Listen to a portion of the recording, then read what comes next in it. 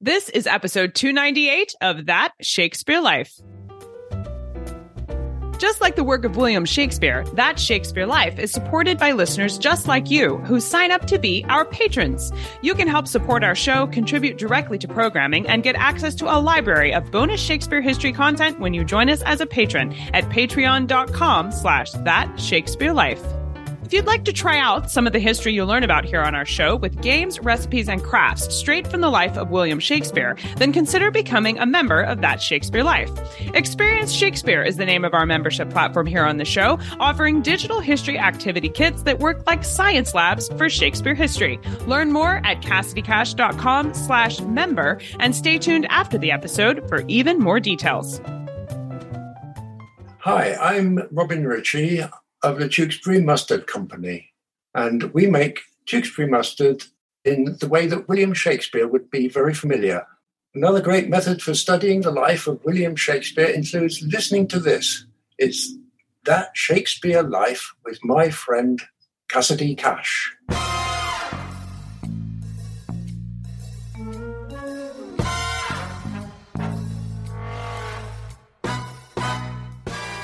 The entertainments at Kenilworth in 1575 and Harrowfield later in 1602, those entertainments cost their hosts more than the households normally spent in an entire year. So can you imagine your year's budget spent on one grand party that took, several days? Welcome to That Shakespeare Life with Cassidy Cash. Cassidy believes that if you desire to successfully learn or perform Shakespeare's plays, then understanding the real life and history of William Shakespeare himself is a must. That Shakespeare Life is the podcast that helps you go beyond the curtain of some of Shakespeare's most iconic works and explore the world of early modern England as Shakespeare would have lived it, learning from the writers, historians, and performers who know it best. And now, here's Cassidy. For Shakespeare's lifetime, the concept of welcoming hospitality was considered a uniquely English virtue. We see this opinion reflected in the play As You Like It, when Shakespeare's character Corin suggests that doing deeds of hospitality was one way to get to heaven. Nowhere was hospitality reflected more clearly or extended more often than at country house estates. Now, before you think of a small cottage in the countryside, when I say it was a country house estate, an example of a famous one is Kenilworth Castle, where Queen Elizabeth was welcomed and entertained by Robert Dudley in 1575. In homes like this one, nobility were expected to keep the grounds and the interior rooms in prime condition, with supplies on hand to provide accommodation, meals, and entertainment for travelers as well as visiting dignitaries who visited as part of official negotiations for both local and even national politics. Here today to help us understand the world of country house estates and the sorts of entertainments that were offered there by the hosts is our guest and author of the award-winning book, The Elizabethan Country House Entertainment, Elizabeth Kolkovich. Elizabeth Kolkovich is an associate professor of English at The Ohio State University who specializes in Renaissance drama and early modern women's writing. She's the author of The Elizabethan Country House Entertainment, Print, Performance, and Gender, along with essays in academic journals and collections. Her research has been supported by fellowships at the Huntington Library and the Folger Shakespeare Library. Find out more about Elizabeth and her work in the show notes for today's episode. Hello, Elizabeth. Welcome to That Shakespeare Life. Hi, Cassidy. Thank you for having me today. So glad to be here. Excited to look at country house estates and entertainments that go with them, with elaborate entertaining spaces like Whitehall Palace, for example. She has this at her disposal, Queen Elizabeth does, and she has other locations like Kenilworth Castle or Sudeley Castle. Why are they participating in the welcome and entertainment of the nobility of England instead of going, to Whitehall Palace to do these things? Yeah, that's a good question. And as I was writing my book, I thought a lot about why it was that Elizabeth went on progress so often. So by progress, I mean a journey outside of London that stopped in cities and country houses and universities. And most monarchs in early modern England did this. They went on progress. But for Elizabeth, her progresses and entertainments during them seem to be an especially big part of her reign. And there are several possible reasons why this might be, but I kept coming back to Elizabeth's gender. So when she came to the throne, England had never before been ruled by an unmarried female monarch. And I think that by going out among her people, she was able to navigate those circumstances pretty well. So I think that progresses and entertainments outside of London were important because they helped serve her desired persona. She represented herself as a loving monarch who went out to her people and walked among them. And so progress gave her the chance to seem accessible and be interactive. And just so I don't sound too sweet on Elizabeth, she could also monitor her subjects' obedience. So she could make sure that the people outside of London saw her and knew she was in charge, which I think was probably especially important for a single woman. Why were performances considered an essential part of entertaining a guest at all? I don't think we have that in current homes. Like when we have people over, or even when we go to parties, we don't necessarily think of putting on a play as something we would do. So I wonder what kind of performances would have been used. I mean, we think of plays, but was there also music or anything else that was considered entertainment? Oh, yeah, there were lots of different kinds of performance. I really wish, by the way, that someone would put on plays when I visited their house. So maybe sometime that will happen to me. I agree with you. Yes, let's start that back again, please. That would be great. But, when the Queen visited a household, there would always be impressive food. So the host would try to impress her with the display of a feast and a banquet with elaborate desserts decorated, figurines made out of sugar, for example. And I think there was almost always music, instrumental music, as well as singing. And then some entertainments included hunting, which was one of Elizabeth's favorite pastimes, acrobatics, fireworks, dancing, and then plays too. So when plays were involved, they didn't follow a thorough plot the way we're used to seeing a Shakespeare play, for example. They were instead, at country houses, these entertainments were episodic. So they were mostly performed outdoors. And then the actors and the audience would walk together from place to place around the landscape and see different little skits. And sometimes actors would even jump out literally from behind the bush and greet Elizabeth and start delivering a speech. So it was a very interactive kind of performance. The actors would talk to the audience, and sometimes the audience would talk back. These entertainments also tended to follow a 3-part structure. So when Elizabeth first arrived, there would be a welcome address, saying things like, "I'm so glad you're here. The whole house is transformed by your presence." Then there would be a central skit or maybe a selection of pageants that kind of went together as the middle main episode. And then when Elizabeth left, there would be a farewell speech, mostly about how they couldn't survive without her and they were so glad that she came. So sometimes this would happen over several days, or it would all happen in the same day, depending on how long Elizabeth was there. The other thing I should say is that these kinds of performances became an important part of Elizabeth's progresses toward the end of her reign. So the earliest surviving record of a country house entertainment performed for Elizabeth comes from 1571, which was more than a decade into her reign. So I think that country house entertainments emerged, at least in part, in response to the Queen's own preferences. And more broadly, you asked, why performances would be part of welcoming, part of hospitality. And that's because a country house was meant to show the qualities of its owner. So if you provided good hospitality, which usually involved feeding and housing your guests, then it meant that the owners had good character. So you can imagine that if someone gave exceptional hospitality, like over-the-top entertainments for the Queen, that would mean that the owners were also exceptional in terms of their wealth, status, or character. So basically, the more impressive the performance, the better the hosts. What are some examples of country house performances that we know of were used specifically maybe for political gain? I would say all of them.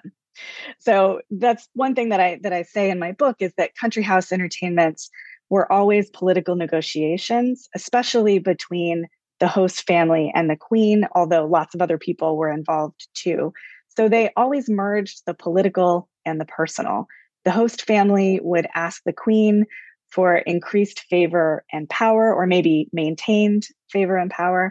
And the host family would also give the Queen political advice, whether she asked for it or not. So three examples come to mind, and I'll run through them quickly. The first one, if you've ever heard of a country house performance, it's probably this one at Kenilworth Castle in 1575. And this was hosted by Robert Dudley, Earl of Leicester, who was best known and is still best known for being Elizabeth's favorite and possibly rumored romantic interest. So I think my own reading of this entertainment at Kenilworth is that Leicester was trying to create a new public identity, not just as Elizabeth's favorite, but also as a military leader in his own right.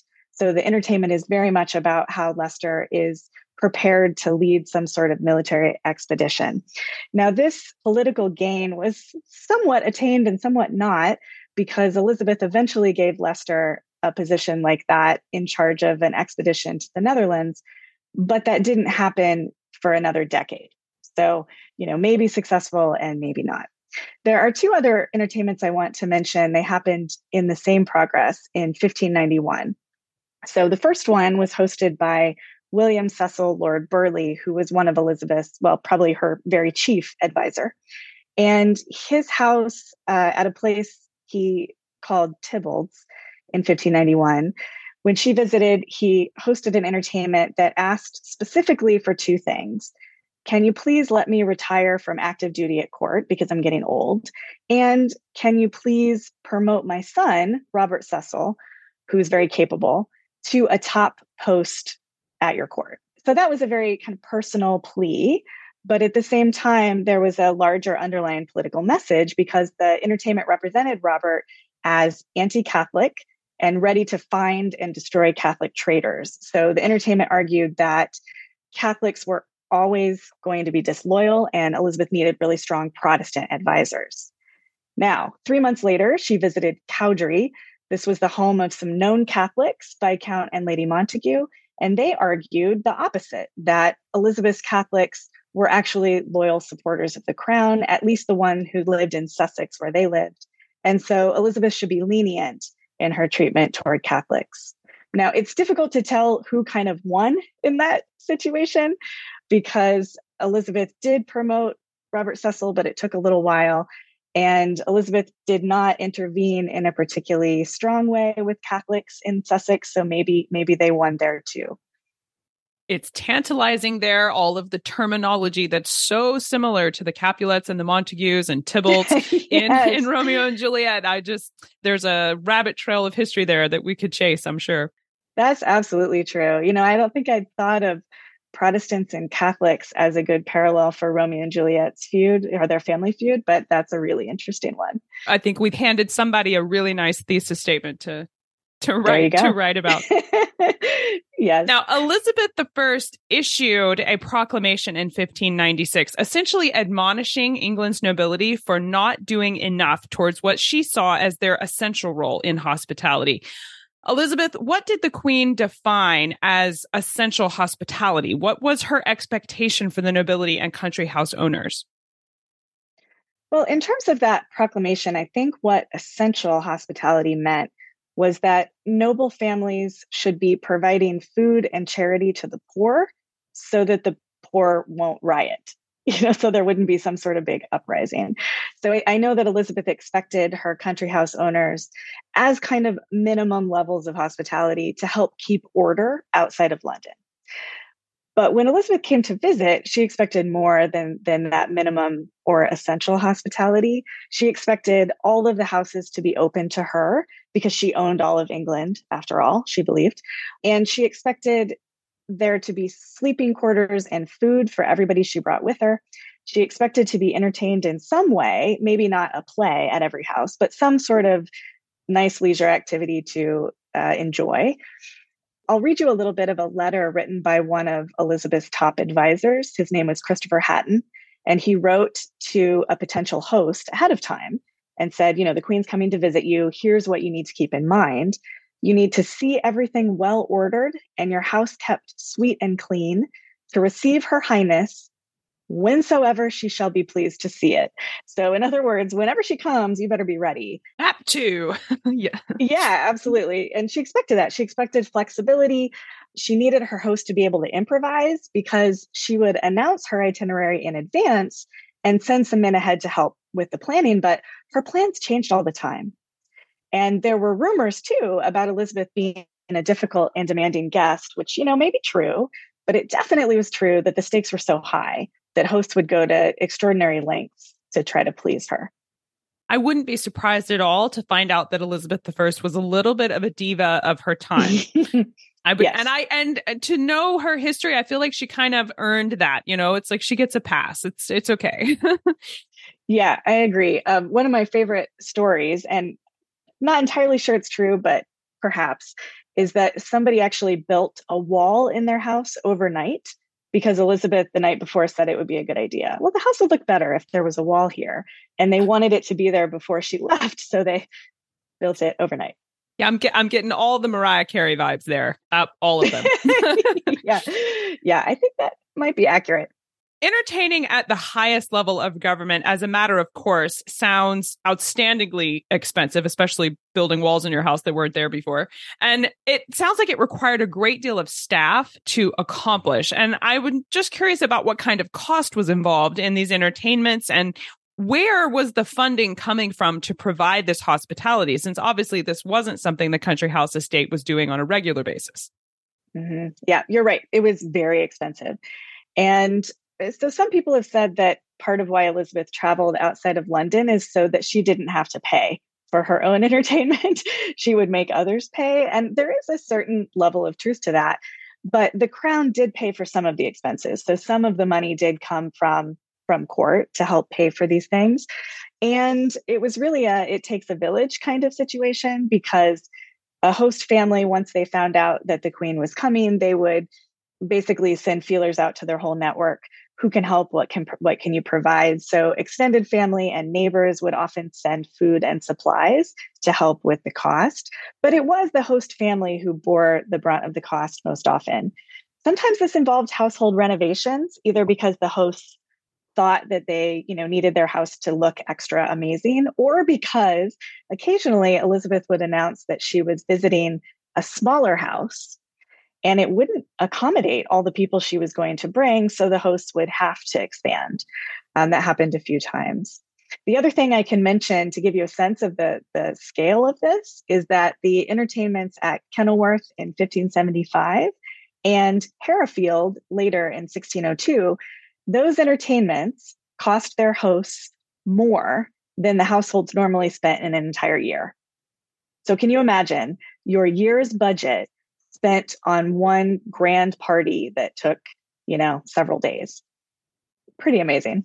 That is astounding amount of money to drop on what is essentially a party. But I suppose with all of the political entanglements wrapped up in it, there was some amount of believing it was worth it. This outlay was going to pay them back.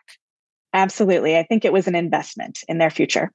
In her book, Elizabeth outlines the lives of several women who were in charge of running such country house estates, including Elizabeth Hoby Russell and Alice Egerton at Harefield. Elizabeth, tell us a little bit more about these women and what did their work and responsibilities include? I'm so glad you're asking about these women, because they were really a joy for me to study. So country house entertainments were performed in domestic spaces at these women's houses. But when the Queen arrived, the space also became overtly political. So that really fascinating merging of the domestic and political gave women opportunities to plan, write, and perform drama. And I do have evidence of women who wrote these and women who performed in these. And they did all of this while carrying out the traditional roles of elite housewife, mother, daughter, those sort of roles.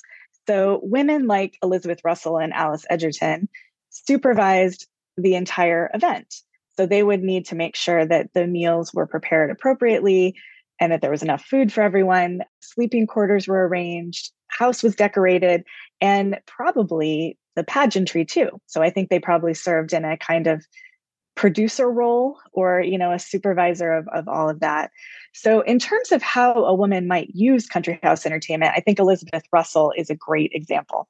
When she hosted the Queen at Bisham Abbey in 1592, her two teenaged daughters performed speaking roles in the entertainment. And they argued through their pageant that educated, politically savvy young women like them made the best advisors for an aging virgin queen. And then Elizabeth then Queen Elizabeth went to Sudeley Castle about a month later. And there was another pageant there, another entertainment where their teenage daughter, Elizabeth Bridges, performed also a speaking role and had a similar message. And the Queen must have approved of these messages because she invited all three of those women to be her maids of honor in the next few years. Very effective pageant they planned there. Well done, ladies.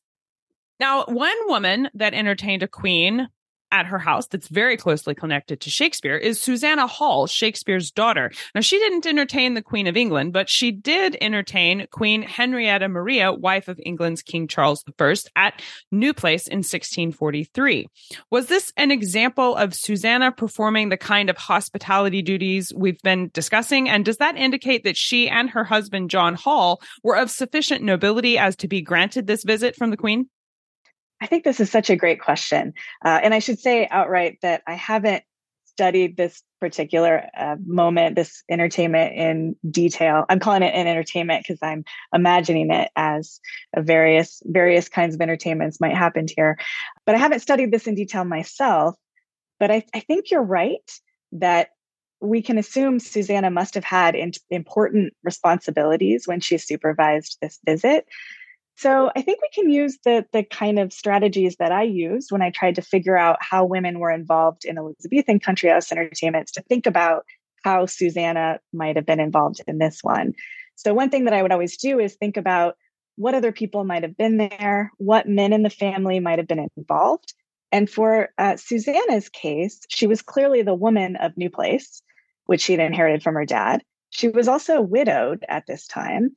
And she and her husband had only had one child, a daughter, so she didn't have any sons. She did have a son-in-law by 1643, I think, and I believed he lived nearby, and so he could have been involved. But it does seem like Susanna would have been the primary host when the Queen came to visit. The other thing that interests me a lot is that this visit happened at the beginning of the English Civil War. And so perhaps Henrietta Maria was there at Stratford because she wanted to learn about Shakespeare because she was a theater lover.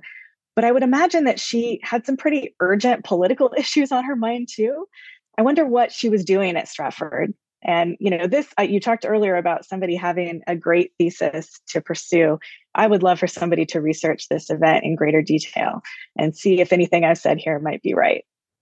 I certainly hope someone chases that historical rabbit and report back to me. I want to know too.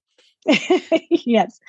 Now, are there any examples of country house entertainments that show up in Shakespeare's plays? And you mentioned that probably had Shakespeare been alive, he would have been involved there at Susanna's hosting of Henrietta Maria, I would assume. But I wonder if he would have attended any during his lifetime. Is that something someone like Shakespeare would have gone to? Yeah, I think it's certainly possible. So I've read other people speculating that maybe Shakespeare went to the Kenilworth entertainment himself. Shakespeare would have been 11 and he lived not terribly far from there. The Kenilworth entertainment was certainly an enormous event that drew large crowds, not all of them elite people, but commoners in the area as well. And so, yeah, it's possible that Shakespeare was there, but there's no evidence that he was. I couldn't find anything that linked Shakespeare directly to Kenilworth, so I can't say that. But I do think it's very, very likely that Shakespeare knew about these entertainments. And one way he could have known about them is by reading about them.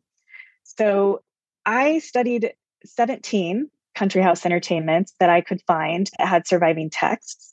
And of those texts, 11 of them were printed. Most of them were printed in London and they were sold in London bookshops, sometimes the same shops that would later sell Shakespeare's plays in a few years. These books of country house entertainments served as news for people who couldn't be there. And they also served as literature, kind of as drama, printed drama. And some of these entertainment books were popular enough to be reprinted. So somebody must have been buying them. And I think it's very likely that Shakespeare encountered some of these entertainments in print. He also might have heard about them from his fellow actors later, because most of the entertainments involved some hired professional players performing some of the roles.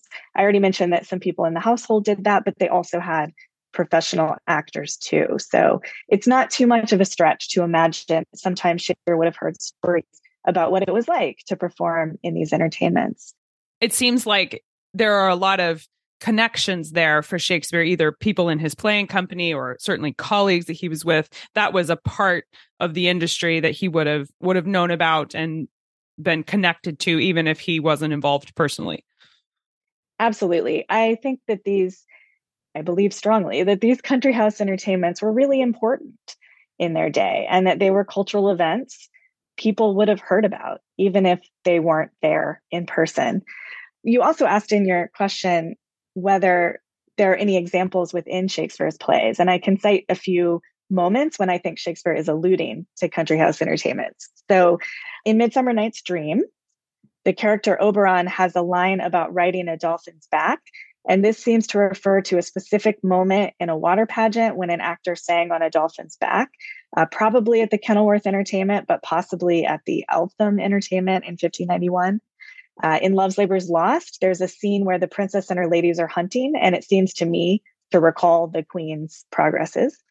And then in The Merry Wives of Windsor, the play ends with a kind of country house entertainment planned by women, performed in part by women, and featuring imagery that was central to country house entertainment at the end of Elizabeth's reign, like fairies and the Fairy Queen. And that fairy imagery is all over Midsummer Night's Dream too. So I think there was a lot of crosstalk between the country house entertainments and Shakespeare's Elizabethan plays. I know we would love to dive into the history of country house entertainments further and explore some of these rabbit trails that we've mentioned during our conversation today. And as the resident expert on country house entertainments, please point us in the right direction. What are some of your favorite books or resources you can recommend we use if we're new to this idea and we want to explore it further? Sure. So if you'd like to know more about the history of Elizabeth's progresses, then I strongly recommend a book by Mary Hill Cole called The Portable Queen. This is, she's a historian, and it's an academic book all about Elizabeth's progresses. It was incredibly useful to me as I wrote my book. And it's also very readable, so you don't have to be an academic to enjoy it. If you'd like to read some country house entertainments for yourself, and I do have to warn you, they're not as good or as fun to read as Shakespeare's plays, but they're extremely interesting. So I would direct you to a book called John Nichols' The Progresses and Public Processions of Elizabeth, a new edition of the early modern sources. It came out in 2014, and it is based on an 18th century source. It's a very expensive 5-volume set. Maybe you could find it at your library. And I think volume 2 is especially useful for reading the kinds of entertainments I study. If you'd like to know more about one of the women behind a country house entertainment, then I recommend Vanessa Wilke's book, A Woman of Influence, The Spectacular Rise of Alice Spencer in Tudor England. Alice Spencer, later known as Stanley, later known as Egerton, and also called the Countess of Derby. She's the one who hosted with her husband the Harefield Entertainment in 1602. Vanessa Wilke's book is really good. It's a biography written for a popular audience. The Countess of Derby had a really fascinating life, so I would recommend that. And then finally, if you are able, the very best way to imagine what these events were like is to visit an English country house. I would recommend Kenilworth Castle or Sudeley Castle, because both of them have ruins that date to the Elizabethan period. And in both cases, you can actually see the landscape where these performances would have been staged, which was super exciting to me when I was researching my book. And so when else do you get to see that? If you can't get yourself to England, then you can also learn a lot about these houses and their histories by visiting their websites or looking at pictures of them online too.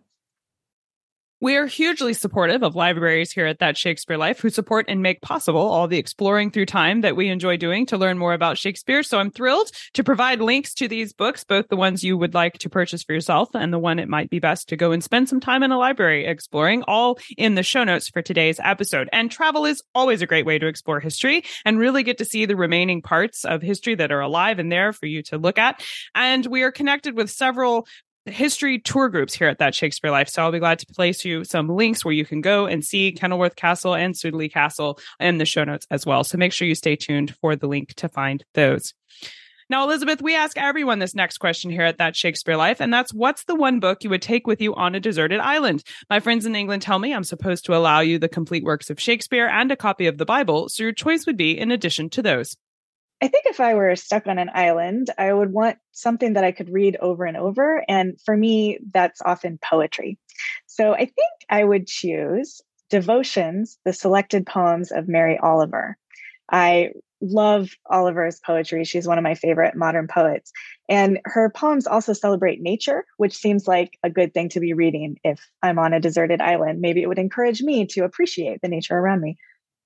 I think you were the first guest I've had that felt gratitude and appreciation was going to be important for their desert island stay. And I think that's just a beautiful perspective. Excellent choice.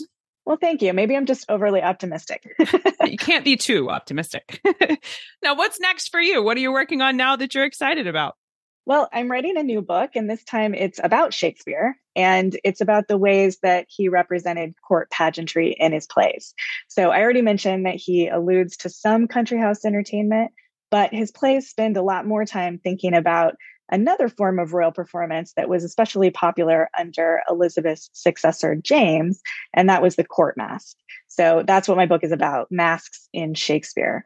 And as I've been studying masks in plays like Romeo and Juliet and also The Tempest, I've become really interested in how people have used these scenes, their afterlives. And that's because masks are pretty weird. They're mostly about dance and movement, but when Shakespeare puts them in his plays, he doesn't offer very robust stage direction. So they're kind of barely scripted. And they offer these kind of blank moments to a certain extent where modern directors and editors need to explain to audiences what's happening, or they can do something themselves. And so there's all sorts of substitutions from the 18th century to the present, like opera, ballet, striptease, country line dancing. Like what do you do with a mask when an audience doesn't know what a mask is anymore? So what I found so far is that these moments are always about identity. So I've been thinking about how editors and directors use them to highlight issues relating to gender, race, and social class. So anyway, more to come. If you end up exploring Romeo and Juliet further, report back to us if you discover anything on those Montagues and Tybalts and the country house entertainments. My brain is still spinning about that one. I will do so. Elizabeth Kolkovich, thank you so much for being here today and taking us through the history of what country house entertainments are and how understanding them helps us understand Shakespeare just a little bit better. This has been a fun conversation, and I thank you for being here. Well, thank you so much. I had a lot of fun too. I have gathered up visuals and artifacts to go along with our conversation today, including images of country house estates like Kenilworth Castle and other locations for you to explore. You'll find these extra history tidbits and direct links to the recommended reading and research resources we talk about in today's episode, all in the show notes located at CassidyCash.com/episode 298. That's CassidyCash.com/EP298. If you'd like to dive even deeper into the life of William Shakespeare, to try out some of the history from turn of the 17th century England with activities you can do at home, like making your own 16th century Tudor soap balls, learning how to make iron gall ink, or playing the card game Naughty, which shows up in Shakespeare's Two Gentlemen of Verona, then consider becoming a member at That Shakespeare Life. Members of Experienced Shakespeare get access to a library of hands-on history activity kits that work like science labs for Shakespeare history. Each kit comes with a video tutorial, supply list, and step-by-step instructions. Plus, each kit coordinates with both Shakespeare's plays and specific episodes of our show, making it easy to add the activities right into your classroom lesson plan or home study about Shakespeare history. Experience Shakespeare is a great way to cook, play, and create your way through the life of William Shakespeare. Learn more and sign up today at CassidyCash.com/member. Patrons of That Shakespeare Life get 40% off membership to Experience Shakespeare, along with insider access to over 150 additional episodes of our show, not available on public listening platforms. Patrons get to suggest topic ideas, see sneak peeks of upcoming guests, and have the opportunity to submit their own questions they'd like to be asked during an interview. If you enjoy learning history here with us each week and want to play a direct role in supporting the work we do here on That Shakespeare Life, then you can sign up to be a patron right now at patreon.com/thatshakespearelife. That's patreon.com/thatshakespearelife. That Shakespeare Life is researched and produced by me, Cassidy Cash. Our audio engineer is Gary Mayholm. That's it for this week. Thank you for listening. I'm Cassidy Cash, and I hope you learned something new about the Bard. I'll see you next time. Bye-bye. Thank you for listening to That Shakespeare Life. As always, the best conversations happen after the episode over at CassidyCash.com. Become a part of a vibrant Shakespeare conversation by adding your voice over at the website. Until next time, remember, when you want to know William Shakespeare, you have to go behind the curtain and into That Shakespeare Life.